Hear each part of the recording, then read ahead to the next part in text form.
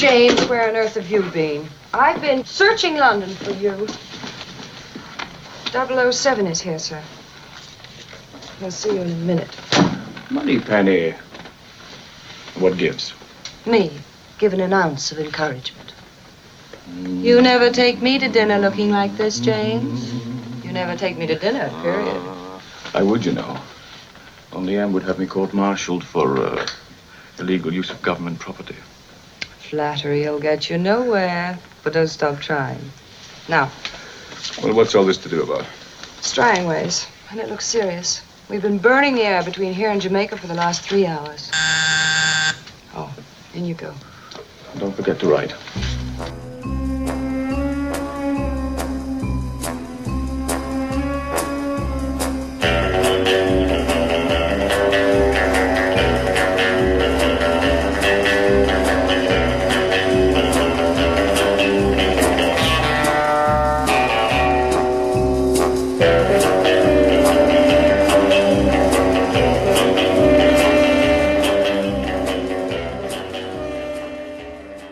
Hello and welcome to Stuff We've Seen. This is your host, James Kent, and with me on the horn is TLZ. TLZ, are you there? I'm here, yeah. No fancy introduction this time. It's Teal-Z. Is that it, TLZ? Yes. Right. Yeah. just so you know. Okay. So on the horror front, that was a couple episodes we had there with the Criterion Collection, and there, just because we didn't cover every movie, that doesn't mean wasn't going to invest some time and watch all of them. And I don't think I am. I've decided that there's a couple I'm just not going to get to, but I had started this Vampire Lovers movie that we mentioned. Yes. And for some reason, I needed some, I guess, late night entertainment, and I had finished, 20, 25 minutes of it. So I don't know. I just decided I would just give it another try and decide whether or not I should finish it. Right. Well, then it just suddenly got more interesting. So I ended up watching the whole thing. And I kind of wished I had watched it in time for the show because it was pretty funny in many regards. And now I realized that the Hammer movies that I saw growing up as a kid did not include the rated R ones. Now, do you think you saw some of them maybe edited? Maybe, but not this one for sure. Okay. because basically it was really Hammer's version of a softcore porn movie. And then of course now that then the mystery deepens a little bit. It was a collaboration with American International. Oh, okay. Oh, the mystery deepens. Yes. Yeah, because for those who don't know, American International is just one of those little independent shops that catered to all sorts of weird crap. But so, they were looking for a little bit of smut added to their feature films. And so basically with the rated R now in existence, they went with, hey, wait, we have, vampires. What about vampiresses? Right. And a little bit of a woman-on-woman action. And I thought that maybe they thought it would be more tasteful to show a lot of, a little bit beyond the cleavage, a little bit of actual breasts if it was a woman vampire sucking the teeth into the breast as opposed to a man doing that. Somehow it was a little bit more tasteful having Ingrid Pitt sticking her fangs into the bosom of the... Right. And so basically the whole plot revolves around, it's another revenge fantasy where the only sort of member of a particular vampire family, this one woman who escapes being destroyed from this village years ago, she's back for revenge, and so she is snacking on the various town's beauties. One by one, they are dying off, but nobody seems to want to admit. Nobody makes a connection, right? Oh. Well, they know that these women are dying, and they seem to be drained of blood, and they have these interesting little dots on their breasts, but they don't want to make the connection, or they just don't want to think that it could be vampires. Now, there's a name for this, right? Where there's got to be where, like, in vampire movies, nobody knows anything about vampires, or like in zombie movies, zombies have never existed in pop culture up until then. There's those people in the towns that know, and, Right. and yet you have to finally get to those townsfolk because you're now willing to go and believe Right. that everybody in this particular household is either being, hypnotized by this one countess who she keeps showing up like as a visitor to these various things and being so nice to the ladies. And, it's like you're caught up in the whole thing. It just felt like this, like almost a Saturday Night Live skit they used to do called Tales of Ribaldry. And it's just, it's awesome. And there's these buxom women, and then there's this countess preying on them and seducing them. And then, of course, lots of boobage. Yep, of course. I'm just thinking that the 14-year-old me would have been very excited to have watched The Vampire Lovers. If you could have gotten it. Yeah, I didn't know it existed then, and they weren't showing it on Cinemax. Yes, they're. Yeah. Oh, man. But there's definitely, it's funny. I had referenced one of the films, I think Daughters of Darkness, as Yes. I thought that The Hunger might have been the closest cousin. Now I realize The Vampire Lovers was really the pairing. Oh, interesting. Okay. Because we were going to this whole subgenre of female vampire movies, which they weren't going after men in those movies. They were going Right. after women. So there was this whole lesbian connection. And there was a very similar film that was done, an Italian one called Vampiros Lesbos, Oh, yes. which was a play on words because it took place in the island of Lesbos Right. in Greece, but it was also that they were lesbians.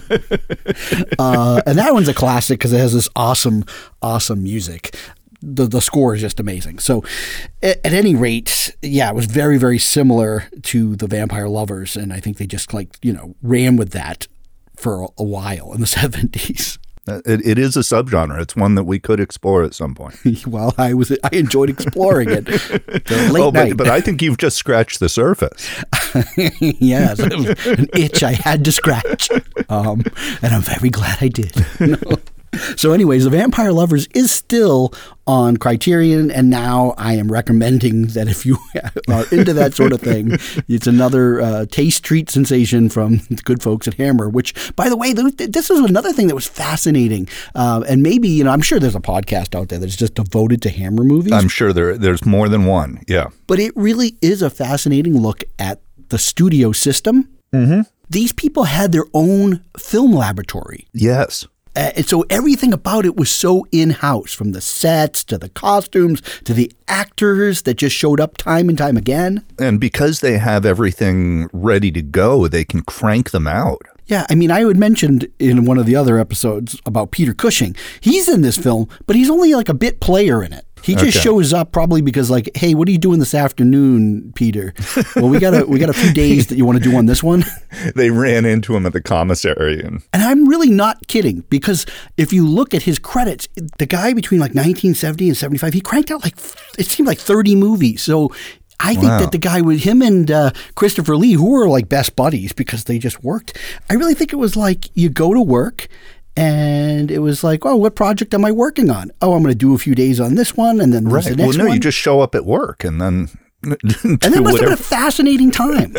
Yeah. It really must have been quite interesting, and it was really like how the studios in Hollywood worked from like the 20s up through, say, the 50s. Yeah. So I am a little fascinated between the Hammer thing, and I'm not saying I'm going to go and watch a ton, but we might need to do an episode though. I did a search on Amazon Prime, and there are several Hammer movies available on to actually watch if you have the subscription to Prime. Okay. So, anyways, there's a rabbit hole. That is certainly a rabbit. Yeah, that is almost an endless rabbit hole. I mean, there's got to be hundreds of these movies, right? That's what I'm saying. I think you could just do a Hammer podcast on. Well, somebody, if you know of this podcast, let us know. So, what else we got? There are movies that have debuted on the streaming services. Okay, I did see a couple of things that I'm going to tell me about those. I saw a couple of low budget kind of horror films that are on Netflix. Oh, are they like made for Netflix? Are these old? I don't know. It's hard to tell. I think they're purchased by Netflix. Okay, because my wife's always watching these. Yeah, and this is one your wife might like. It's called In the Tall Grass. I feel like she already saw it. Well, I recommended it to you about a month ago, I think. Yeah, but she'd already seen it. She had already seen it. Okay. And it's directed by Vincenzo Natali. He did Cube and, yes. Splice. Yes. And I think it's based on a Stephen King story or something. That's probably, again, why my wife watched it, but okay. And it's about this couple, and they stop by the side of the road, and they hear a kid calling from this field of like really tall grass. I'm already scared. And they go in and they can't find the kid, and they get separated and they get lost and they can't get out of the field. It's like it sounds a lot like that one you recommended I haven't seen yet, where the couple can't get out of the housing development. Yes. Yeah. In this, they can't get out of the field. And then there's other people in there. There's some weird stuff going on with time. There's some time loop stuff, and it gets pretty, it's a fun B movie.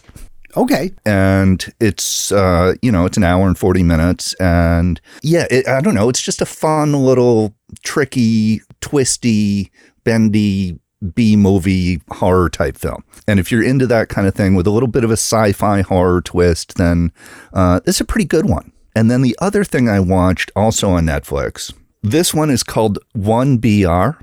One bedroom? One Bedroom. Okay. Have you seen this? Do you know about it? No. Okay. So it's about this young woman who has moved out to, I think, Los Angeles, and she's looking for an apartment, and she goes and looks at this apartment, and they call her and say, you've got the apartment. She goes and moves in, and everyone in this apartment complex is like super friendly, and they all hang out together.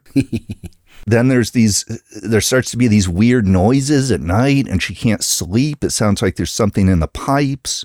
Oh, that's another trope that these horror movies always have, is that pipe sound, because I'm watching something right now that has that pipe sound. Yeah, and this movie really goes for the cliches, I should say. Oh, okay. But it turns out that the apartment complex everyone there is like members of this cult. Oh, of course. And they are like psychologically torturing her to get her to join the cult, which I thought was sort of a cool idea, but then it just turns into actual torture. Ooh. Right? Like they nail her hands to the wall. And jeez. Yeah, I mean, it turns, where do you find these movies, or what possesses you to go for them? Well, this is a subgenre for me, which is movies about cults. Oh, yeah. There's a lot out. That seems to be, ever since Midsommar, yeah. It seems like there's a lot out there. Like, there's that HBO thing, The Third Day or whatever. Yes, my wife's watching that. So, yeah, it's definitely, but it's a subgenre for me, and that's why I decided to check this out. And then, but my disappointment with this movie is that it was physical torture and not psychological torture. Yeah, physical torture it's a little bit of a turnoff for me. Well, it's just boring, frankly. It would have been so much more interesting to watch her sort of mentally break down. And anyhow, she escapes from the cult at the end. Oh, well, great. I'm going to give away the ending because okay. it's a surprise ending. Surprise. So I'm going to give away the ending because I don't really think anyone needs to watch this movie. But yeah, you felt like we should talk about it. I felt I should talk about it. I did. Warning, I guess. Because for some reason it stuck in my mind because like it stayed with me, but largely just because I wanted it to be something better. Yeah. Like it was low budget. It had a good setup. It was interesting. The acting is fine. Like everything's fine about it, except that it's like physical torture, not mental torture. And that's just not as interesting when you're trying to convince somebody to join your cult. I'm still trying to catch up on classics. There's so many new ones that I on Shudder, because we still have that for a month. One movie that as a kid I wanted to see and didn't. So I'm watching it. And, I'm watching it late at night, every sort of in 15-minute chunks, and it's pretty good, is The Changeling with George C. Scott. George C. Scott, yes. I've seen that. You've seen it? Yeah. I think it's a pretty good ghost story so far. Yeah, it's decent. Yeah, it's got some pretty creepy scenes and sequences in it. That's what I'm finding. Yeah. Who directed that? I can't remember. Arthur Hiller. Oh, that's right. Yeah, that's right. Yeah. But here's the interesting thing about it. This is what I'm comparing it to. Is there's this Netflix limited series there, whatever, The Haunting of Bly Manor. Yes. And I watched the first season thing, The Haunting of Hill House. and I thought that was pretty good. Yeah. This takes place in the 80s. In some, like I think in England or something at this Bly Manor. And it's basically, how many times do we have to see the turn of the screw done? Right. And that's the problem is we kind of slowed ourselves on it because it's just like whatever. But here's the thing. Today, this is those things where it's shot on digital and the way it looks like everybody's in a costume. It doesn't really feel right. It doesn't feel like the 80s. But now I'm watching this Changeling, which it takes place like in a big manor up in like Seattle or something. Yeah. But you see the lighting and you see the way the manor looks inside, the setting, and you see how he's dressed. And I'm like, couldn't they have just watched the Changeling and kind of said, how do we make it look a little bit more like this? Because this is sort of the period we're going for. And when you have this wealth of movies to look at, I don't think these people today ever look at them. I think you're right. No. And that's really, I know these are just my things at Stickler, but I'm like, I'm watching this Changeling. I'm like, this is your blueprint right here, people. You got it right here. Yeah, that's a good movie. We, haven't seen it in a long time. Okay, so we saw some other stuff, I think.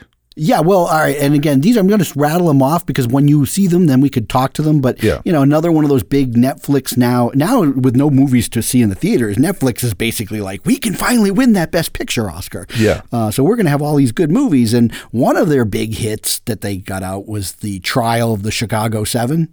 Yep, I did not see it. And, again, I know you have the Sorkin issues. As do you. I do, mostly as well. He's only directed one other movie, but I thought that movie was terrible. Well, I have the Sorkin writing issues. I know you do. And this movie has a combination of the overreaching of the Sorkin clever writing and then the not so great Sorkin directing, where he just thinks a handsome production is enough. Right. It has a lot of good editing, and I enjoyed myself the whole way through, but basically by the time it was over, I was like, okay. And I also felt that it was too clever for its own good. Okay. Meaning that it wrote itself into a nice, tight, like Hollywood story that individually the scenes I never bought for a second that these could have ever happened. Oh, wow. Does that make sense? Okay, yeah, that makes sense. So I just like, I don't know whether it's like, I think it's well timed because of all that's happened in the country over the summer. And it's a reminder that, we have one side that doesn't just want you to not protest, but it wants you to pay the price for it. And so I think that's important. So I think the movie has some importance.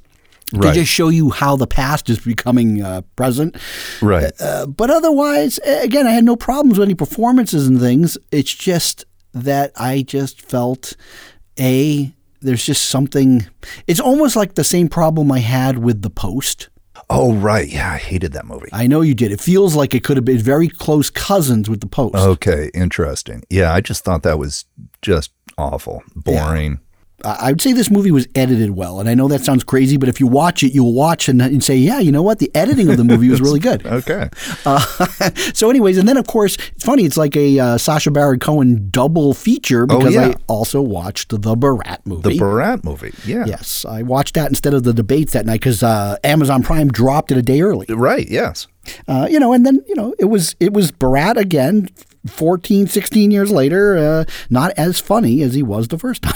Yeah, I saw some article that was basically like this is more of an expose than a comedy. Yeah, and now you know what? I'll just be honest. Like, there's only so much in the well of making fun of crazy right-wing people. Right. After a while, like in the last 4 years, I just don't find much of that funny anymore. Yeah. And I mean, I find the Borat character pretty funny, usually. He's better, he's better than any of his other characters that he's done movies for. Yes. Yes. There's an actress that he got who's really she's from Bulgaria or something, who plays his teenage daughter. Yes. And she's pretty funny. Okay. And there's some outrageous parts. And through the movie, I did laugh. I laughed hilariously at a few parts. That's more than I get out of a lot of comedies. Exactly. And I'm sure if you watch it, there's a couple of scenes there that you're going to get some chuckles. But, overall, it's like, okay, whatever, move on. That's it. I mean, I can't, I'm not going to stop people from watching it. Right. I'll encourage, I think if you watch, it's like 90 minutes, you can get through that pretty quick. Yeah, I just don't know how excited I am about it. I think for the same reason you just said, I don't know how funny I find that stuff. I just find it sad and disturbing. Well, here's the thing is, my 12-year-old, right, he didn't really know who the Brat character was because he was too young to watch it. He's still too young to watch it, but we let him watch it anyway. And it was fun because he was laughing hysterically. But by the end, his assessment was the same. It's like, yeah, there's some funny parts, but by the end, it was getting a little long. Yeah. And it just wasn't, and the Rudy Giuliani thing is not really as great as you'd hope it would be. Right. This is the undeniable part of it, is that he clearly got his old body excited for a second that maybe this young reporter who he thought was interested in getting to know him better. What he was actually thinking was going to happen, I don't know. Right.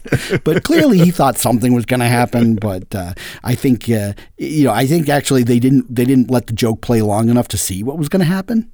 Was Larry David involved in this movie? No, you're thinking about Larry Charles. Oh, sorry. Yes, that's what I meant. Yeah. Yes. Larry Charles did not seem to be involved this time around. Okay. See how I could pick that up because Larry Charles was involved in in Curb Your Enthusiasm. So that's probably where the connection comes in, which is also with Larry David. But no. So anyways, now we've covered all those. But let's talk about one that we both saw. Yes. Which is on the Apple Plus. It's always misleading. You go to Apple Plus thinking, does that mean I have access to lots of movies? No, it doesn't. No.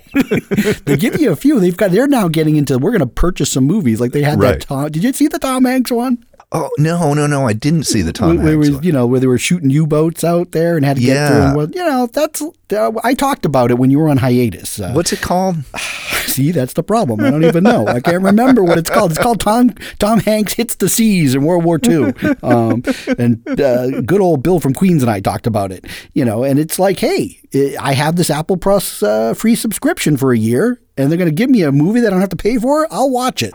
And that's what it was. It was nothing to write home about. And I think it was meant for old folks to watch in a theater, and they didn't get a chance to. So now those same old folks don't have Apple Plus. Was it originally supposed to be in theaters? Oh, yeah.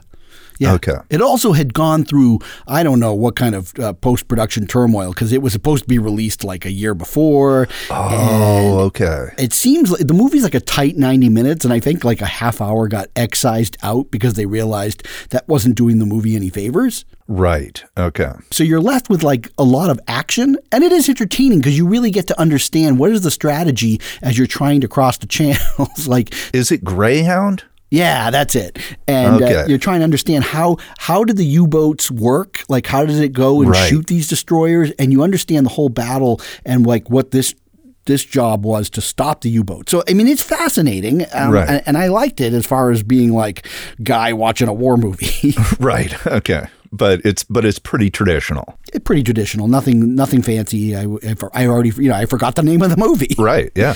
But one movie I was very excited about was the fact that they were going to be putting on, and you would, if you have Apple Plus, you have access to see Sofia Coppola's next film, On the Rocks. Yeah.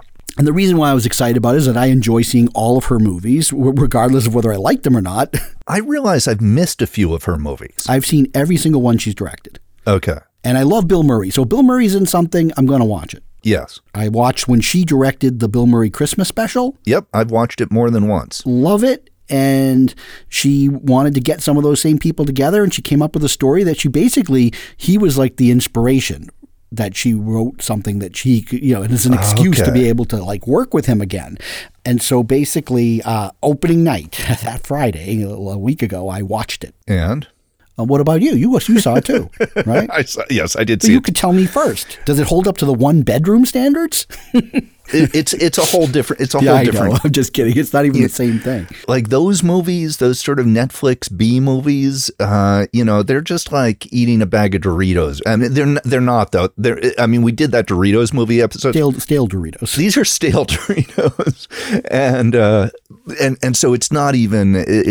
You can't even compare. Like when I say a movie like In the Tall Grass is good for what it is, like it's not even. It doesn't even compare. You know what it is? It's Takis. Takis are like Doritos. They're intriguing. You have a couple, and then you're like, I'm putting the bag away. Yeah, exactly. Like I can't take too many of those kinds of movies, but I enjoy one from time to time, and I think part of it is like my expectations for a movie like that are so so much lower. Right. Whereas Sofia Coppola, I have higher expectations. I expect a little bit more from the movie because of what she's done in the past. Yeah, so I didn't know much about it, and oh man, I have really mixed feelings about this movie. It's a really likable movie. There's like nothing to offend anyone. It's pleasing. The characters are nice. It's fun to hang out with them.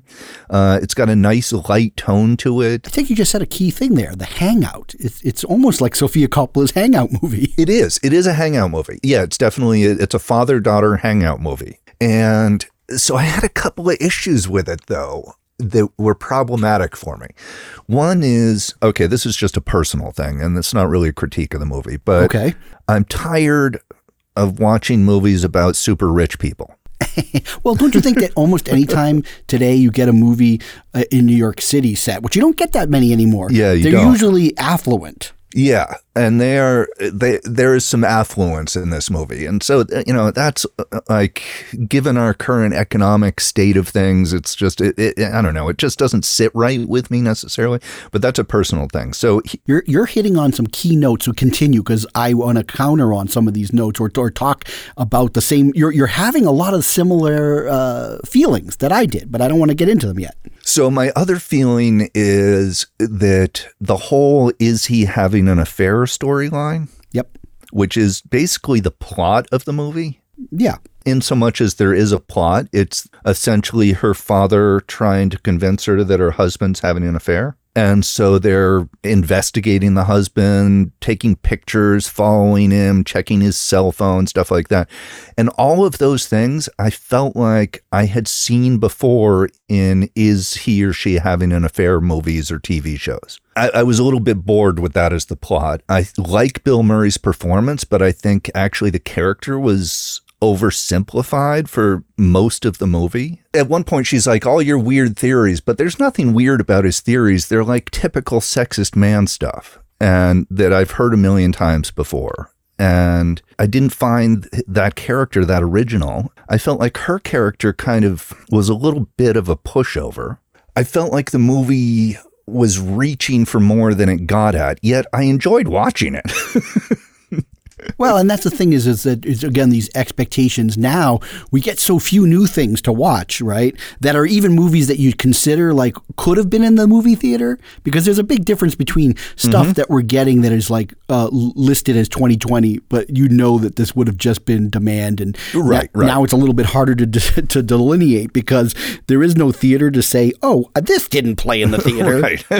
And I am judging that. There's been a lot of films. There was one that, again, was talked about when you were on hiatus that is really good on Hulu, and it was supposed to be in theaters, and that's Palm Springs. Oh, yeah. And that movie is like would have been, I think, a big hit, a big sort of independent hit breakout for the summer had it been released, because it's damn funny. And just when you thought that they couldn't do the Groundhog's Day theme anymore, or even that they found another way to do one that was really good. Now, you should see that. But I will see that, yeah. But then, so then this movie, Sofia Coppola, and you got Bill Murray, and you start, the expectations, I think, are pretty high. And this didn't leave me flat. I enjoyed it. Yeah. But what you're saying, kind of holds true, though I think I love Bill Murray, and I thought that this gave Bill Murray a lot to do. I love Bill Murray, too. I like watching the guy. My complaint is not with his performance. It's with some of his dialogue. I mean, I think he got to do some fun things, and there is one great scene, I thought, when the police stop him. Yes, that is a great scene. And it probably, again, when Bill Murray has enough that he can just kind of riff and do his thing. Yeah. But, as far as that, that old cliche is the husband having an affair, I think where her standpoint was trying to go with is looking at someone who's like, a creative person, her career is kind of stalled. Yeah. And she doesn't really know what to do. Her kids are now entering school, and she's feeling a little bit lost. And her husband, on the other hand, his business seems to be thriving, but now it's becoming a very important focus for him. She's feeling like she's getting less attention. Yeah, and I think that what it was is that the father, normal circumstances, his crap she wouldn't even buy into. But because she's feeling vulnerable, she's willing to look at her relationship a different way. Yeah. So here's a couple of things that add to some of the things you said that I just were on the negative side for me. Yeah. One, I mean, I love Rashida Jones, but I always find that she just hasn't found the right vehicle to really shine. Right. And, she's the lead in this, and I didn't find her super engaging. I, in part, blame the writing for that. Well, I think that's the problem, because then the relationship between her and Marlon Wayans, who plays her husband, I'm not saying it felt phony, but something was off. I just didn't really get that invested in their relationship in the first place. I totally agree. I couldn't put my finger on what it was, but, the movie starts with that little wedding sequence, and then it cuts to a few years later, but I didn't get their love. Again, you keep saying the writing, and this is where I agree with you, is that this relationship that they talk about, his character, he seems to be billed as almost too good to be perfect kind of thing. And the problem is that Sophia's own experience doesn't hold true with what she's trying to write about. Right. I find that when you said this thing about, rich people. Well, obviously Rashida Jones's father, who's played by Bill Murray, he's rich. Yes. We don't really even know exactly what, but he seems to be very wealthy, and you can almost buy that. Okay, she grew up wealthy. Yeah.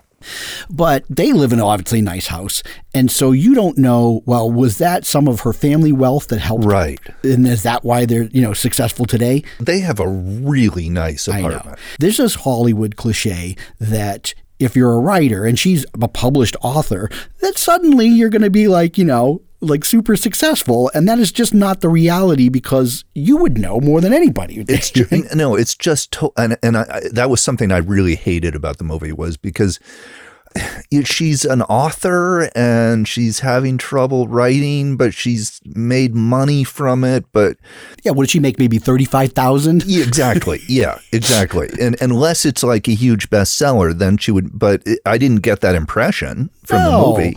But in Hollywood, they still perpetuate this myth that artists make money. Yeah. And so that actually bothered me, because I know for a fact it doesn't.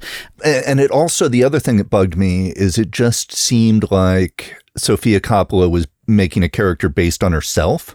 It just seemed like the movie was coming from a place of privilege. This is where this extends to the husband, okay? And this is another cliche that Hollywood does. Hollywood, because they're in Hollywood, and most of the people that write for Hollywood and are actors, they are all people that didn't come from real world, let's say corporate America working. Yeah. They all write fantasies of what they think that people who aren't in Hollywood do for a living. Yes. And so Marlon Wayans has some job that we never actually understand what it is. Right. But he throws all of these ridiculous things out in one scene, and I'm like, this is so bogus. What are you're talking about a bunch of crap that in the real world doesn't even make sense.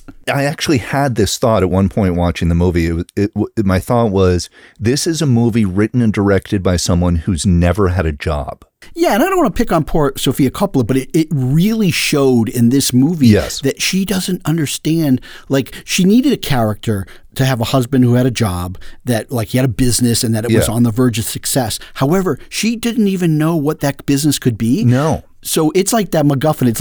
It's in Pulp Fiction. It's the suitcase with the glowing, and then see, that's why is Tarantino brilliant? He didn't know what it would be in that case, and he realized it's not important. But I felt like in this it was. Mostly it's important because without those details, it just comes across as phony. At no point during the movie did I think he was having an affair. And I think it actually would have been more interesting if he turned out to be because they go down to Mexico, right?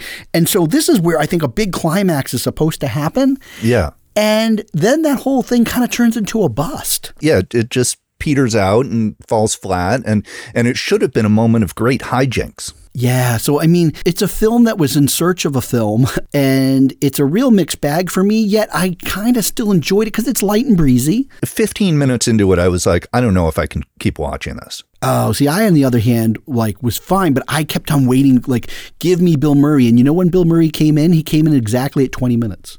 Well, that's what I was saying. Before he comes in, I was ready to give up on the movie. Yep. He came in. I paused, and my wife said, why are you pausing? I'm like, I just wanted to see what exact moment do we actually see his face, because I feel like it's important to bring the, and she was like, wow, it's that 20-minute mark. I said, yep, 20 minutes. It's key. Mm-hmm. And if you're, in screenwriting. Yeah. So the movie really, if you have Apple Plus, watch it, but don't sign up for Apple Plus to watch it. No. And I don't know. I just, my wife wanted to see this movie. Did she watch it? No, I found this out after I had already watched it. She was like, thanks a lot. But then I told her about the movie and she was like, yeah, I don't really want to see that. I was actually hoping she did, because I would love, as she's an actual published author who's working on her second book, which is going to get published, that, like, perfect. She would be so offended by this. Well, But because I would love to see the real story of writers. That it's such a hard thing to get in. You have to write the book and then you have to get someone to publish it. But the fact is that working writers, like, there aren't, especially in this day and age, it just doesn't happen that you're like, you're making a career out of this where you're going to get paid. You have to have another career in order to support that one. Well, I guess he's supporting her, or father is, or something. But the other thing is, I've always told people never make a character a writer, because there's nothing more boring than watching a writer at work. Yeah. Generally, I feel like it's not done well. And you're going to be waiting for the second sequel to 1BR, which is 3BR. Wait, I didn't even tell you the ending of that movie. No, don't, because we have other things. We're at like in the 40-minute mark there. We got to get going on our next installment. Okay, so are we done with the Sofia Coppola movie? I think we are. Here's one thing that I really did like about it. Yeah. And I don't have the name down, but her cinematographer also shot her previous film, The Beguiled. Yes. I noticed right away, I said, this is a really nice kind of soft look to it. The colors they just aren't as like crisp and harsh as sometimes they are in these movies. And I'm like, such a small film, though, it definitely cannot be shot on film. It has to be video, right? It's shot on film. Okay. And I thought it looked good. Can you at least give it that? It's a hard movie to criticize, because it's like, it's pretty good. It's enjoyable. The acting is good. But I did like the cinematography. Yeah. I also liked, and again, I think it's just, I wish, like I said, the story was better, because I loved when they went into some of these places that, like, regular folks don't get to go into, like 21 and stuff. And, there is like this, you do get a little bit, for me anyway, a little bit lost in a world of like, oh, I long to just have like a sort of be a vacationer into that world for just a little moment. And maybe that's what movies like this gave. But at the same time, because we're in the pandemic, and this happens a lot with most recent films, I find it very strange, because I'm out, like, I realize I'm not watching anything present day. The thing is, so they're going to these places, and I kept on looking. I'm like, I look at these places like, wow, this movie couldn't even exist today. Like, they couldn't be going to spy, and the husband would be at home having Zoom meetings. Well, one review I read said that that's what they liked about the movie, is that it was like nostalgic for the time before the pandemic. Maybe that's when I said it was like I was fetishing about the fact that, like, going into this like these cool restaurants. I look at things like restaurants and other ways of normal life differently now. Yeah. Yep, absolutely. So a few weeks ago on an episode I don't think you listened to, Bill from Queens and I, we talked, and I think it was actually, we started on one episode and then we did a whole episode to kind of finish it. We looked at the career of Meryl Streep, and we talked about her career in terms of Oscar nominations. Yeah. And whether or not, because she was like nominated 22 times. Did she deserve all those nominations? And when she won them, did she deserve to win? Or were there other times that she should have won and didn't? Right. There was a couple of beefs, I think, that just the fact that we picked a woman, it looked like we were picking on her. But we were focused on her because nobody in all of film, male or female, ever had 22 nominations for acting. Right. Who's next? Who's closest? Right. I would say that the only person on like the male side who had a lot of nominees was good old Jack Nicholson. Oh, yeah. Born April 22nd, 1937. Oh, he's old. He's 83 years old, and he's retired from acting. There's a lot of, there's always these rumors circulating of what was his last movie?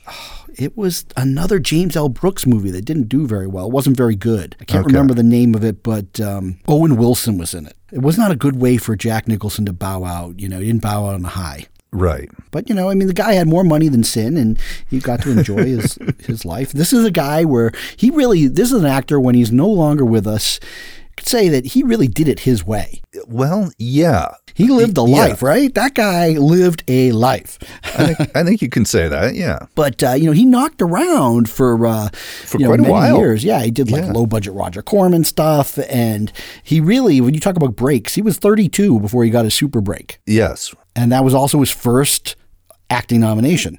Easy Rider? Easy Rider. So we're going to start, and this is how we play this game, mister, Yeah. I will give you all the other nominees. I will tell you who won, and then you have to give us your thoughts. Did he deserve the nomination, or did he deserve the win? And so that's how we're going to do it, okay? Sounds good. 1969, he was a nominee, not a winner for Easy Rider, Best Supporting Actor. Supporting, yeah. His competition was Rupert Cross for The Reivers. Never seen it. So it's a Steve McQueen. Yeah, I know. Elliot Gould, his only Oscar nomination for Bob, Carol, Ted, and Alice. Oh, okay. Yeah, that's a 70s movie or 60s movie. Well, it's that crossover period, right? Yeah, it's definitely of its time. Yeah, I can't say whether or not his I couldn't give you performances that didn't get nominated this particular year. Right. This is an actor where you've seen his face. You probably are like, who is he? Anthony Quayle, a British actor. He was in Anne of 1,000 Days. Never saw it. Yeah, so this seems like already a pretty weak category where you'd think that Jack Nicholson should have run away with it. However, there was a performance that won, and it definitely, in my book, should have been the winner. It's Gig Young for They Shoot Horses, Don't They? Okay, yeah. You can't. Yowza, yowza, yowza. That's an amazing performance. Yeah, and I also, that is, yes, it is. And I think Jack's performance in Easy Rider is just okay. Yeah, there's nothing wrong with it. But like I said, it's like they rounded out the assortment because there was no way that Gig Young wasn't going to win that year. Also, Easy Rider is a terrible movie. It was one of those things when we went to film school. It took me years to watch it. Yeah. And I actually think it's okay, considering how disjointed it is. It kind of, I don't hate it, but it's not something I would say, I got to show people this. I hate it. Okay. Well, I saw it when I was a kid, and I thought it was kind of cool because it was, but I watched it again, and I really, I just think it's like you said, it's disjointed, it's uneven, it doesn't really add up to much, and yep, okay. Okay, I'm going to move the show along. Sorry, I'm stopping. Okay, you don't like it, I hear you. You don't have to apologize to me. That's not my favorite movie. Because guess what? Next year, he's back. 1970, we're in the Best Actor category now. His second nomination, 5 Easy Pieces. Fantastic. Totally undeserved. Shut up. No, he's amazing in 5 Easy Pieces. He's amazing, yeah. It's also the first time I think we get to taste the explosive Jack Nicholson. Yes. Where the one scene with the chicken salad sandwich. Yes. But it's really one of those films. The reason why I like it is that they don't make movies like this anymore. No, they really don't. Kind of about America and a person who comes from a scholarly family. Yeah. And he's tried to kind of get away from that. And then he has to go back to the family. Yeah. So that's a really good movie and probably one of the best performances of the year. However, there's a performance that won that you just can't deny. Okay. But we'll get to that because we also have Melvin Douglas for the very melodramatic and terrible I Never Sang for My Father. Never saw it. Oh, that's terrible. James Earl Jones, The Great White Hope. And that was a good performance. Yep. And then, I don't know. Because it was so popular, I guess he got a nomination. Ryan O'Neal, his only nomination, Love Story. I know. Come on. So here, who would be the winner out of that bucket of clowns? And how did Jack Nicholson not win? No, actually, James Earl Jones was pretty good. But George C. Scott, winner, Patton. Yeah, that's a pretty good performance. It is. And believe me, I only saw that again in the theater, 70 millimeter, over a year ago. And boy, he's just, Yeah, no, it's an amazing performance. The battle was here. I can't. The Carthaginians. Sorry. America loves a winner. Rommel, you magnificent bastard!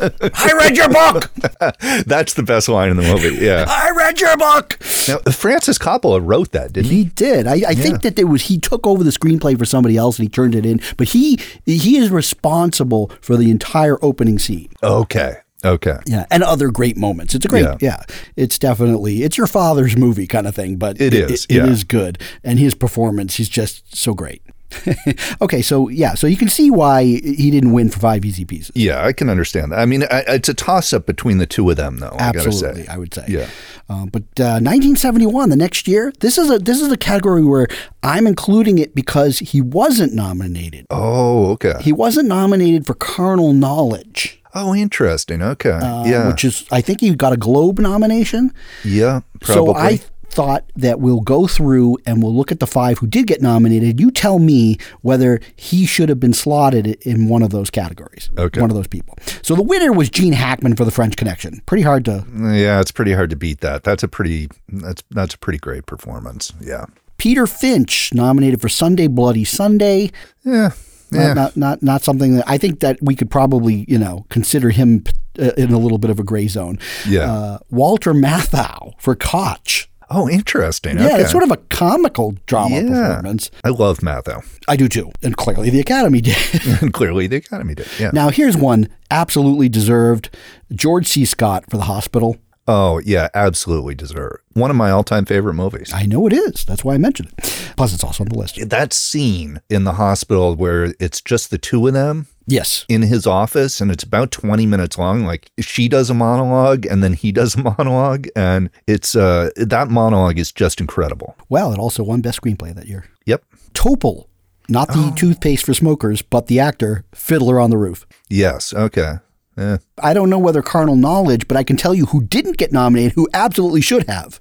Who's that? Malcolm McDowell for A Clockwork Orange. Oh, that's absurd. Yeah. Exactly.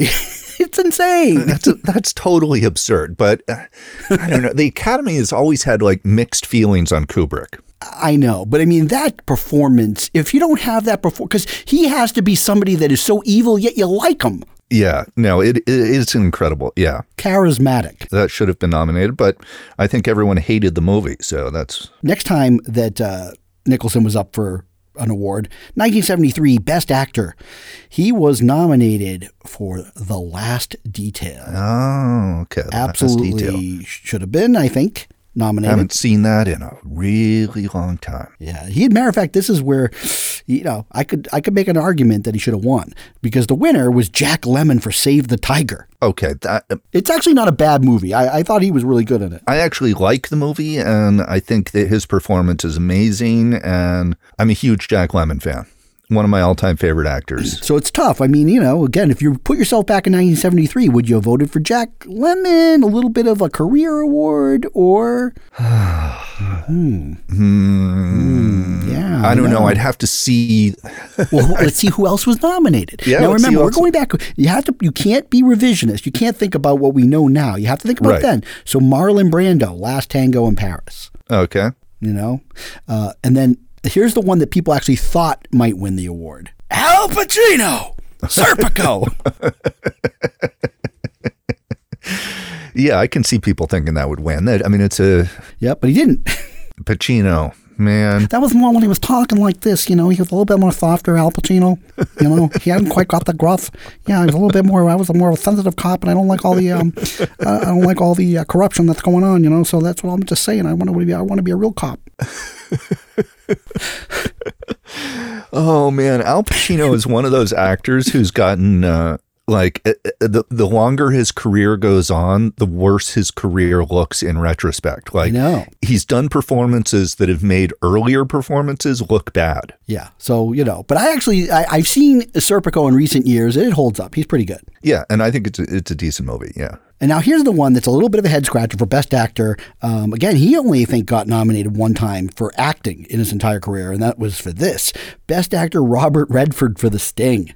Oh, that's funny. Wow. I know. I just don't think no. That's bizarre. Yeah. He's the one that you're like, so I don't know who got left out of that, but Robert Redford took somebody's spot. Wow, that is crazy. Yeah. The other four I'm good with, but okay. So now 1974, and this one is really tough. Yeah. All right. This one's got a lot of competition. All right. Jack Nicholson, many thought would have won the award this year for his performance as Jake Gittes in Chinatown. Yeah. You know, he did not win. I know, but it's a pretty good performance, though. Yeah. And it's certainly a better performance than Albert Finney for Murder on the Orient Express, who was also nominated. Oh, man. I mean, I love Albert Finney, but no. Yeah. I mean, that was it's not even in the same category. No. But here's some other tough competition that he was up against. And maybe it was a vote splitting thing. He was up against Dustin Hoffman for Lenny. Okay. Yeah. That's pretty good, right? Yep. That's pretty good. And then Al Pacino again for Godfather 2. Okay, yeah, that's pretty good. It's not, you know what, though, but I think that Jack Nicholson's performance in Chinatown was better. Oh, yes, absolutely, yeah. But the winner, and it's I think because of the competition being so good, that you tend to be like, ugh, why did that win? But it really is a good performance, and I really did enjoy the movie, but I don't know if he should have won. Art Carney for Harry and Tonto. Yeah, you never saw it. Don't give me that. Yeah, I never saw it. It's good. Yeah. It is good. But I think for years I looked at it before I ever saw it and said, how could this have won? Right. It's an old guy and a cat. Okay. I will watch it. But here's the crime. Yeah. The crime is who wasn't nominated. Uh-oh. Gene Hackman in The Conversation. That really is a crime. Albert Finney for Murder on the Orient Express. Somehow, but not Gene Hackman. Oh, see, that's what I'm saying. So that's because I would say that of all the performances, my pick would have been Gene Hackman in The Conversation. Yeah, me too. And he wasn't even nominated. And I would put that above Chinatown, yeah. Though Chinatown was probably a little bit more flashy, so that's usually what gets it, right? Yeah, but I don't know. That Hackman, I don't know. The Conversation, again, one of my all-time favorite movies, so. Well, 1975, a year later. Okay, so you can see now, right? It doesn't even matter if the performance wasn't great, and it was, but they were going to give it to Nicholson because he'd already gotten so many, they've already robbed him. One Flew Over the Cuckoo's Nest. He was finally the winner for Best Actor. Yep, terrible performance. Oh, stop. Bad movie. No. But, you know, it's definitely the start of him doing his Pacino where he's going to go crazy. Cheswick! Yes. No, it is. It's like the unleashing of Nicholson. Come on, Ratchet. You're not going to do that now. Not with the game on the line. Yeah. It's a classic. I mean, if you haven't seen it, I think kids today would still watch this and be like, wow, what a great movie. Yeah. I think it's a classic. It holds up.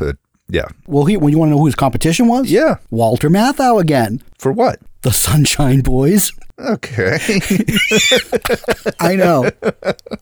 It's crazy. And now, guess who also he's up against? Al Pacino again. Ooh. Dog Day Afternoon. Okay, They want to kill me so bad they can taste it. Attica!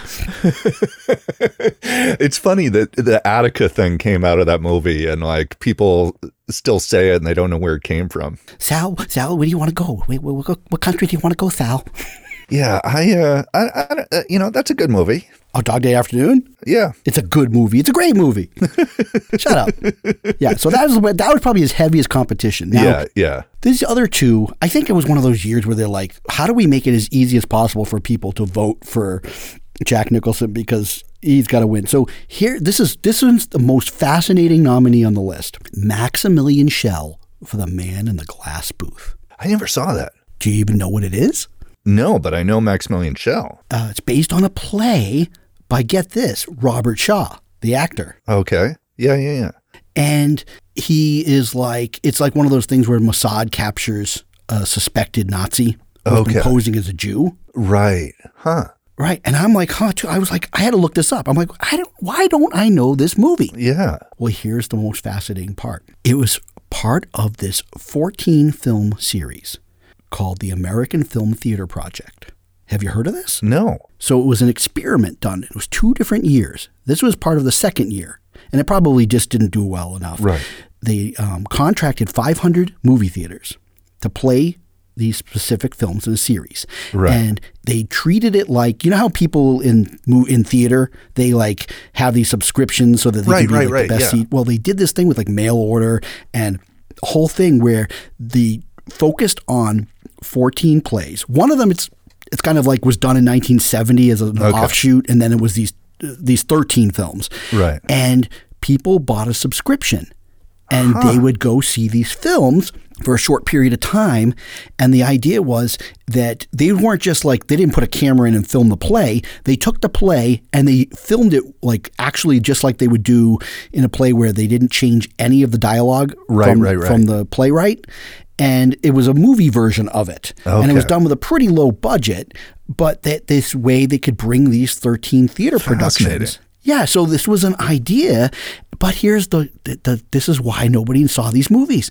The whole thing was, after the contract was out, it was so exclusive. And mind you, there was no cable really, and there was no video, that you could never see it again. It was designed to not be shown on TV after. And so there was no video, so it didn't even exist on VHS. What? It wasn't until 2003 where it was released as a box set. Wow. Or I should say they were even released on DVD. And then a few years later, Kino Lorber put it together with the movie from 1970 and made it as a 14-film set. Wow. So now I'm kind of obsessed with, I want to see this Man in the Glass Booth.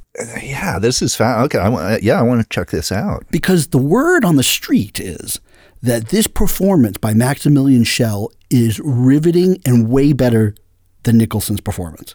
Really? But it was like you couldn't see the movie for 30 years. So is it available anywhere now? Well, I guess outside of that set? I have not had a chance to look and see.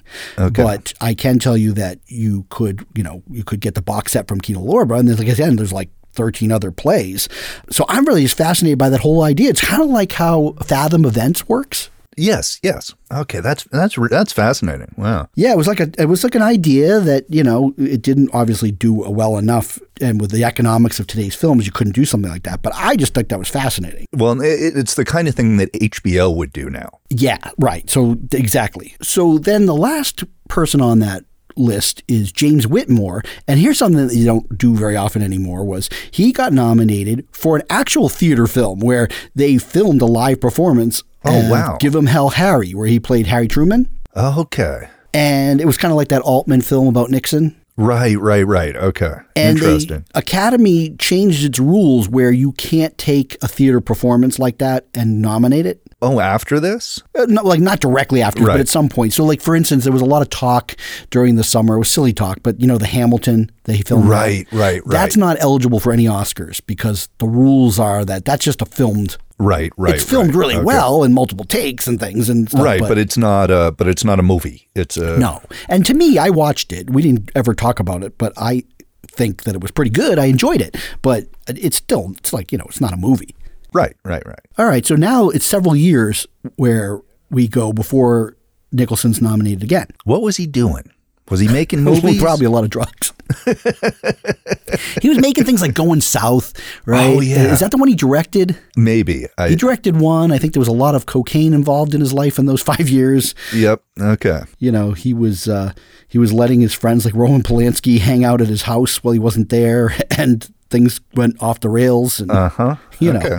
Then I want to focus on 1980. This is one of those years where he wasn't nominated, and he wasn't nominated for The Shining. Well, again, I think the Academy doesn't like horror and doesn't like Kubrick. Well, and also this movie, right, except for all the people that have worshipped this film over the years, it was somewhat of a dud at the box office, and critics didn't like it. Yeah. That's probably, and then, it is a little bit of the over to the top, obviously. But as a kid. It's a big performance. Yeah, and when I was a kid, I thought, this guy has to get an Oscar. Right. Yeah. Because I just thought I was the coolest, right? Well, yeah, it is cool, but yeah, that's interesting. So I'm going to just list the names of the other people, and you can tell me if there's anybody. There's one person that maybe, and I haven't seen the movie, so I don't know, but the winner, and would be the ultimate champion, no one was going to knock him down, was Robert De Niro for Raging Bull. Oh, yeah. Yep. That's a foregone conclusion. Absolutely. And Robert Duvall, nominated for The Great Santini, awesome performance. John Hurt, The Elephant Man, awesome performance. Jack Lemmon for Tribute. I have not seen that. That's Bob Clark. Yeah. I don't know. That's the one where I'm like, I don't know. He got nominated, but, was he better than Jack Nicholson for The Shining? I don't know. Probably not, but he is Jack Lemmon, so. And then Peter O'Toole for the stuntman, which I'm totally for. Yep. Love that movie. Okay, so his next nomination that he gets is back to supporting actor, which I think is interesting that you always think of Jack Nicholson as a lead, but he got several nominations in supporting. Yeah. So he got nominated for supporting performance in Reds. Okay. Which I don't know. I thought it was a small performance. But it's a small performance. It's fine, I guess, but it didn't really, Yeah, but he was nominated. The winner was going to be nobody else but John Gielgud for Arthur. Okay, yeah. And then ridiculous nomination, because I saw this film over the summer, was James Coco, Only When I Laugh. Not seen it. Terrible. Don't plan on seeing it. Don't ever see it. When you were on hiatus, thankfully you didn't even get to hear me talk about it. But Good. I saw it. Ian Holm, dearly departed this year, Chariots of Fire. Oh, yeah, okay. Only nomination, I think, for Ian Holm. Huh. That's surprising, actually. And then, as a kid, I think John Gielgud was the absolute winner for me in Arthur. But for performance-wise, now I look back, and for me, the best was Howard E. Rollins Jr. for Ragtime. Oh. It's one of those James Kent personal favorite films. Yeah, okay. Yeah, I love Ragtime. Yeah. Well, it was weird is that when Ragtime came out, it was like, I don't know, it was like 2 hours and 40 minutes, which back then it seems like that was like, super long. And now it's like, that doesn't even crack most Marvel movies. And I think it looked like subject matter that I just, for some reason, wanted to see it in the theater. And my dad, nobody would take me. Oh, and wow. I was old enough, I could have seen it in the theater by myself. But I don't know, it just felt like, well, I'm not dropping you off to see a 2 hour and 40-minute movie. Right. So I didn't see it until it came on cable. And then I'm like, this movie is great. Yeah. So anyways, we're going to go to 1983, Best Supporting Actor. He's the winner and champion, would not be denied for his performance in Terms of Endearment. Okay. Yep. That's a pretty showy performance. It is. And of course, I think at the time, I too, as the 12-year-old Academy voter that I wasn't, I would have absolutely had chosen him. Yep. Though the competition would have been stiff. And now today I would have voted somebody else. And I'll tell you that in a second. Oh, interesting. Okay. Yeah. I mean, I saw it. My parents took me to see it, and I thought Jack Nicholson was great, and I loved Jack Nicholson when I was a kid. So yeah, and that's probably is too. I mean, I'm like, think about it. The Shining. These are movies that I just was like, this guy's my guy. And One Flew Over the Cuckoo's Nest, I'd seen as a kid, and yeah, and I probably had seen One Flew Over the Cuckoo's Nest by that point. So I had definitely, yeah. So the competition was Charles Durning, To Be or Not to Be, ridiculous. Okay. John Lithgow, also good in Terms of Endearment, but not as good as Jack Nicholson. Rip Torn, Cross Creek. Oh, interesting. Never saw it. But here's the movie that I think you would agree was probably the performance that we would today like to have seen win. Sam Shepard in The Right Stuff. Yeah. It's the best part of that movie, in my opinion, but, he's just... Really? You think Sam Shepard's the best part of the movie? In The Right Stuff? Yeah. Absolutely. Okay. I'm Chuck Yeager. I know. I'm not disagreeing. I feel like there's a lot of great stuff in the movie. There is. And it's funny is that as I read about The Right Stuff now, because they just redid that as like a Disney series, which I won't watch because you just know that Disney is going to do a lot of things that will make it not very accurate for the times. Yep. But a lot of people had problems. A lot of adults had problems with The Right Stuff and how it treated the source material. But as a kid, I didn't know that. And so I enjoyed the hell out of it. Yeah. Me too. And I think the reason why I like the Sam Shepard part so much is that I thought it was supposed to be just about the Mercury astronauts. And I didn't really understand why Chuck Yeager is getting all this time. And I got so wrapped up into his character and his part of the story. Right. Okay. I just thought it was awesome. I'm not disagreeing. I just, I think it's a pretty great movie overall. You're not disagreeing, but I want to hear more agreeing. I'm just kidding. All right, we're going to moving quickly. Time is always a factor with us. 1985. Yeah, he's back in the Best Actor race. Some people thought that he should have maybe won. Yeah, for Prizzi's Honor. He's playing Charlie Partana. I am not a big fan of this movie. I am not either. I thought he was good in it though. Angelica Houston was great. She won a nomination. She won the award. But the movie is kind of uneven for me. And I feel like it kind of fell apart on some level. On the script or the editing, I'm not sure. And I'll be honest, I haven't seen it in years. And as an adult, it might be fascinating to go back and look at it. Right. Seeing it when I was 15 isn't the same. It's not the same, no. The winner that year, and this was, it's hard to argue, but it's very flashy performance, is William Hurt in Kiss of the Spider Woman. Yeah, that's hard to argue because it is a very flashy performance and it was good. And that movie was kind of a hit. No.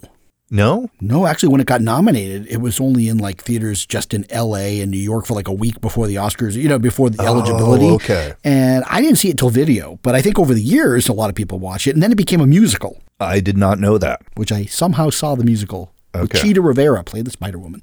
It was not that good a musical. But the competition, I think, wasn't the strongest that year outside of William Hurt and Jack Nicholson. Harrison Ford, Witness, the only time he's been nominated for an acting award. Yeah, probably deserved. Yeah, I think so. Yeah. James Garner, kind of a career award nomination for Murphy's Romance. Yeah, that movie sucks. I didn't see it. I've seen parts on cable, but whatever. And then John Voight for Runaway Train. What? Yeah. That's bizarre. Cannon was making some strides into the Oscar races then. Wow. Yeah. But here's who wasn't nominated, really should have been, is co-actor nominations. Raul Julia for Kiss of the Spider-Woman. Oh, yeah. Really should have. Oh, yeah. He was great. Yeah. Equal to me was William Hurt, but not nominated. Okay, 1987, I'm including this as one of those years where he wasn't nominated for one performance, but he was nominated for another one. Okay. Yeah.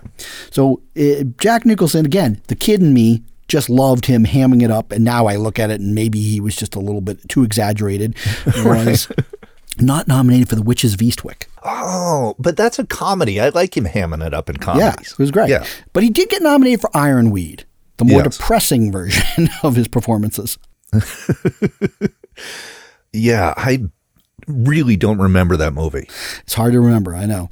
Michael Douglas was the winner for Wall Street. Okay, yeah, that's like at this point, it's iconic. It's iconic. It's gone beyond just being a performance. Yeah, even though he really wasn't the lead in it. No, it's really a supporting role. I think he got it for the combination of the fact that he was like the biggest actor that year because he was also in the smash hit Fatal Attraction. That's right. So I think between that performance and this one, they were like, combo. Yeah. William Hurt nominated. I don't really think it was. I can see why he didn't win. Was Broadcast News. Yeah, I can see why he didn't win. Yeah. This was a movie I didn't see, so maybe it's good, but Marcello Mastroianni for a movie called Dark Eyes. Have not seen it. Then we have Robin Williams getting a nomination for Good Morning Vietnam. Oh, yeah. I think I've been waiting 2 years of our podcast to say that. Really? No.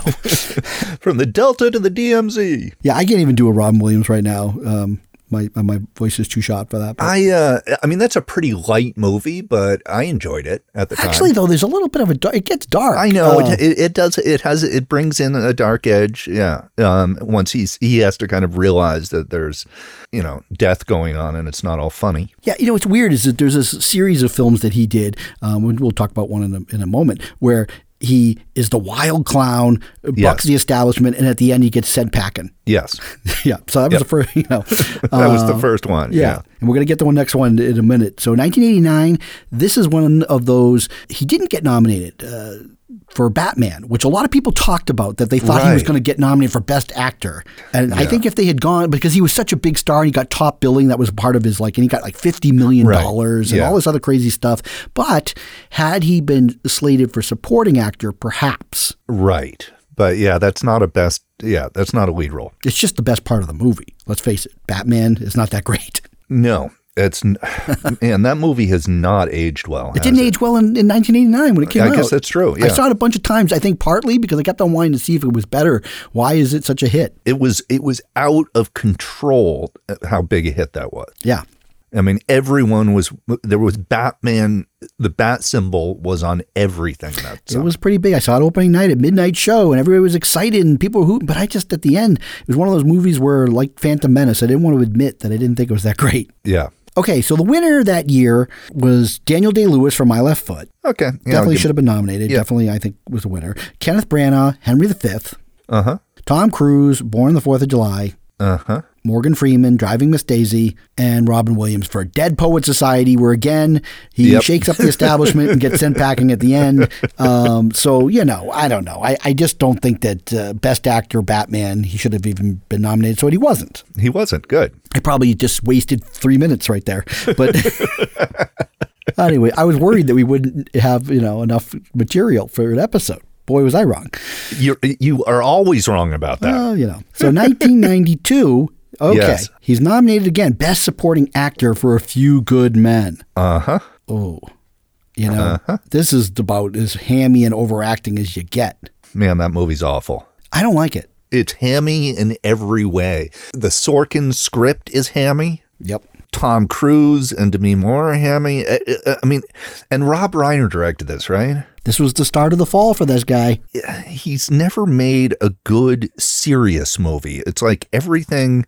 So even A Few Good Men, it looks like a comedy. It's funny because Robert Richardson shot it, but I didn't like the way it was shot. I didn't like it either. And to me, it looks like a comedy. It's shot and directed like it's a comedy, and it's supposed to be a drama, and it fails as drama, and then the whole script turns on this really stupid idea. Yeah, I know. We've talked about it before, and it's the biggest problem I have in the movie and this is why that scene that everybody thinks is so famous with Jack Nicholson, to me, doesn't work, because it would be exciting. No, it doesn't work at all. If he had listed that reaction and it was a surprise. But there's a whole scene where Tom Cruise basically outlines what he's going to do. Mm-hmm. And if they took that part out, it might have been interesting. But it's like, you just told me what you're going to do. And then we watch it happen. Yeah, it is dumbest. And it's unbelievable. So anyways, exactly, because Jack Nicholson's character would never reveal that. Exactly. So anyways, Gene Hackman was the winner, wasn't going to be denied for Unforgiven. Yeah. Yeah. I think the closest competition, well, people probably thought that Jack Nicholson could have took it away with it for that stupid performance. But anyways, Jay Davidson, The Crying Game. Uh-huh. So I think that was a good performance. That was a great performance, yeah. This is probably I actually think out of the, well, I love Gene Hackman in Unforgiven, but I also thought one of the best supporting performances that year was Al Pacino and Glengarry Glen Ross. That is a great performance. Yeah. But even though he's like him, he's so good in that. He's so good, but my favorite character in that is Jack Lemmon. Jack, the whole everybody. What's fascinating about Glengarry Glen Ross is that it came and went from theaters. It was not a hit. And I saw it in the theater and thought parts were good. It just didn't add up.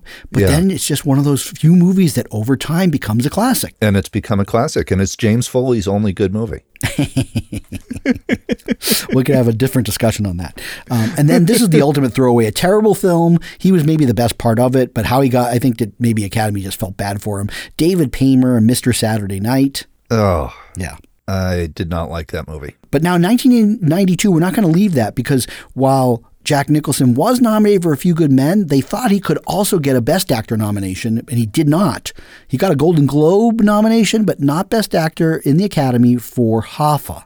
Oh, yeah. He was really good in Hoffa. He's really good, but it's a pretty mediocre movie. Yeah, and that probably what hurt him, and nobody saw it. So, but the winner that year, here it was.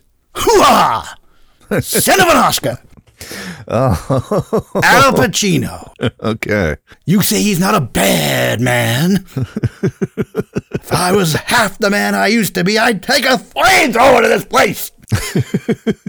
We saw that together. Of course. We talked about it. It's the greatest. We talked about it. We had a free screening, and we went, and afterwards they wanted to get one of those things where audience reaction commercials. We just spent 20 minutes being totally hokey and ridiculous. And then they only put women in the ad. Well, we were hamming. They probably watched the footage back and said, these guys are clowns.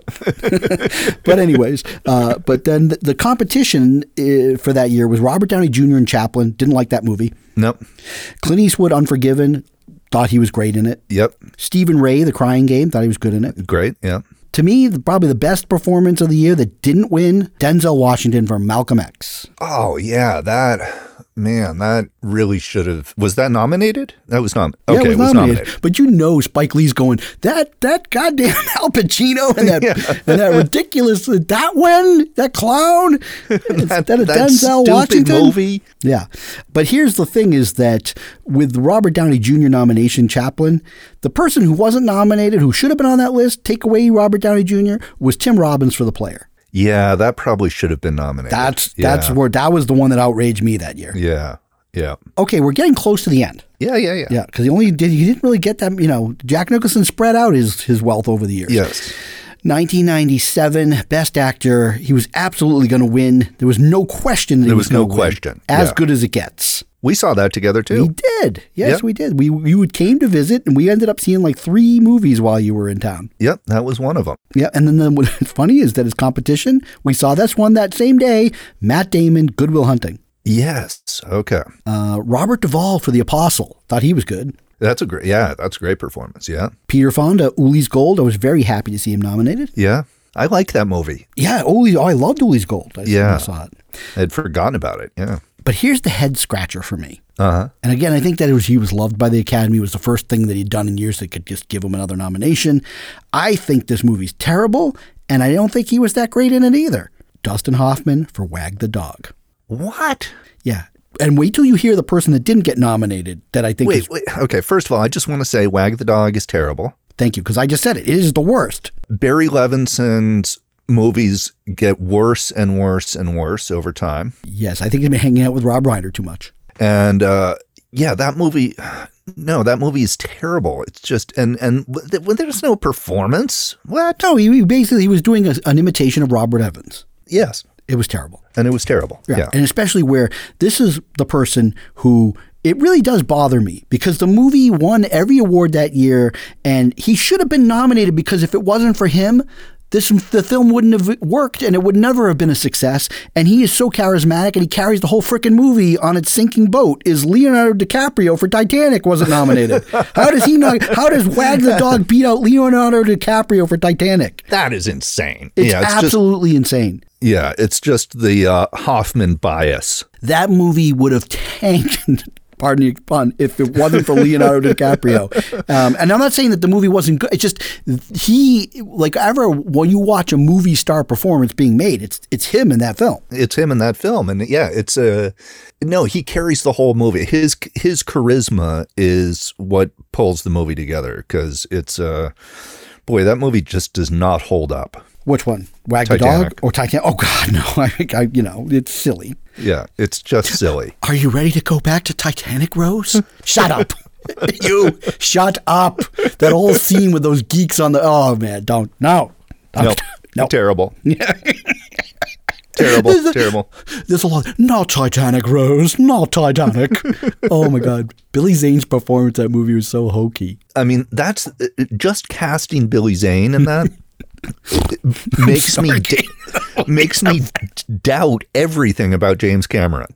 Yeah, if they were having like a big 70 millimeter screen performance of that movie, I'm there. Yeah, I'll watch it again. It's fun. And you know what? Even though Kate Winslet, she did get nominated. Right? I'm like, Leonardo DiCaprio doesn't get nominated, but she does. But her performance is a little shaky at times. Yeah. I'm just saying. Well, I blame James Cameron for that. Oh well, yeah, he's a good action film director. We'll get him for some second unit work. He's great at second unit stuff. Yeah. It's the first unit part that's a little concerning. It's actually, he started as a second unit director for Roger Corman. Well, he's really good at action. Yeah. Anyways, we're almost to the end here. 2002, Best Actor is the last time he was nominated, Jack Nicholson. Yeah. And this was a real tough competition year, right? A lot of great performances, and I think a vote splitting is what ended up in the result. And that's why it was one of the last times the Academy really dosed out a surprise. So he was nominated for About Schmidt. Yeah. And I think it was a fantastic performance. And I liked that it was a more reserved Jack Nicholson. A more reserved Jack and more reserved movie, too. And but it's also like you'd forgotten that this guy, he doesn't have to be like, rawr. Right. Yes. I mean, he did some of that in his As Good as It Gets, but there was also some subtlety and some quiet parts in that performance. Yeah, it was a little bit over the top. Well, it's a comedy. Yeah. About a very inappropriate guy. And About Schmidt, he was very inappropriate too. But it was a little weird, bittersweet, because he kind of reminded me of my dad and how my dad could be a little bit like he's still a nice person, but he was a little hard to deal with at times. And that's what About Schmidt was, right? Well, and I think that's the deal with like every Alexander Payne movie. Okay, so like I said, About Schmidt, you think, well, he did have a shot at winning, but he was also up against Nicolas Cage for adaptation. Oh, okay. Yeah. And there you got 2 Cages. Yeah. And he was so freaking 2 convincing. for 1 Cage, and he's so good. Yeah. You never once thought, oh, that's right, they're doing special effects. You actually thought of him as 2 different people. That's so phenomenal. And then this is the one that was maybe a throwaway, Michael Caine, The Quiet American. I actually saw that movie. It's not very good. It's not very good. That's a throwaway. One of the great, it was talk about over the top, but it's supposed to be over the top, and it's amazing. It's Daniel Day-Lewis, Gangs of New York. Oh, yeah. That whole movie is operatic. It's supposed to be these big, loud, showy performances all the way through. Yeah. So I could see there was camps looking for Daniel Day-Lewis to win. There was probably camps voting for Nicolas Cage. And then there was probably Nicholson About Schmidt camps. Right. And if he hadn't won for As Good as Gets, probably, they would have probably voted for him. But the winner, total surprise and shock to even himself, was Adrian Brody for The Pianist. That's right. If you recall, it's one of the wild moments. Yep, wild Oscar moment. Yes, when he kissed Halle Berry, right? Yeah, but without her consent. So that would probably be problematic now in a clip show. Yes, it would be. Yeah. Yeah. But it was, it was still a wild moment, and he was totally shocked. I don't think he just, and of course, I think the rest of his career shows you how shocked he was. Yeah, exactly. Yeah, he just. I like Adrian Brody, though. I do too, but he's made some weird choices. Yeah. So then the last year, he wasn't nominated, but this is the last possible year that he did anything that could have been nominated. Can I guess? Yeah, sure. The Departed? Yes, 2006. Yeah. Some people thought maybe supporting actor for The Departed, a role that I actually think he was miscast in. Well, yeah, and it's I agree. That's one of my problems with The Departed, which I have many. You haven't seen the original, right? I still have not. Okay. So on The Departed, apparently they had to do multiple takes so that they could do it Nicholson's way and Scorsese's way. And because Nicholson insisted on doing certain things, and Scorsese was like, "Yeah, we're gonna try. We'll do that. We'll try it your way." Well, so which way ended up in the movie? Well, I don't know actually. That would be more fascinating. Probably a little of both, but it kind of reminded me of George C. Scott in Strangelove. George C. Scott Strangelove is pretty awesome, though. Well, yeah, but Kubrick Kubrick lied to him. Oh. Kubrick would tell him, let's just do one just for fun and just do it like completely over the top and ridiculous. Oh, because he was such a serious stage actor. Exactly. And he didn't want to do these like big facial expressions and stuff. So Kubrick said, let's just do this just to loosen you up. And then that's the take he used. Brilliant, because the performance is great. But yeah, George C. Scott was not on board with that performance. Well, this shows you how touch he was. It was a great performance. But I don't know. I don't think that he should have been nominated for The Departed. He wasn't, but I just didn't think it was that good. But here's the competition, and then you have to tell me. The winner, and I didn't, I love the guy, but I just didn't like, and he was the best part of this movie, a movie that I really didn't like, Alan Arkin, Little Miss Sunshine. He is the best part of the movie. Yeah, that's all we're going to say. He won Best Actor? Supporting. Okay. Yeah, or not Best Actor, supporting. Yeah. But here's his competition. And this is the one that I would have personally voted for. Jackie Earle Haley for Little Children. Oh, I didn't see the movie, but... Oh, I love that movie. Book is good, too. Then, I don't know, this movie, whatever, Damon Hunso, Blood Diamond. Isn't that like a Tony Scott movie?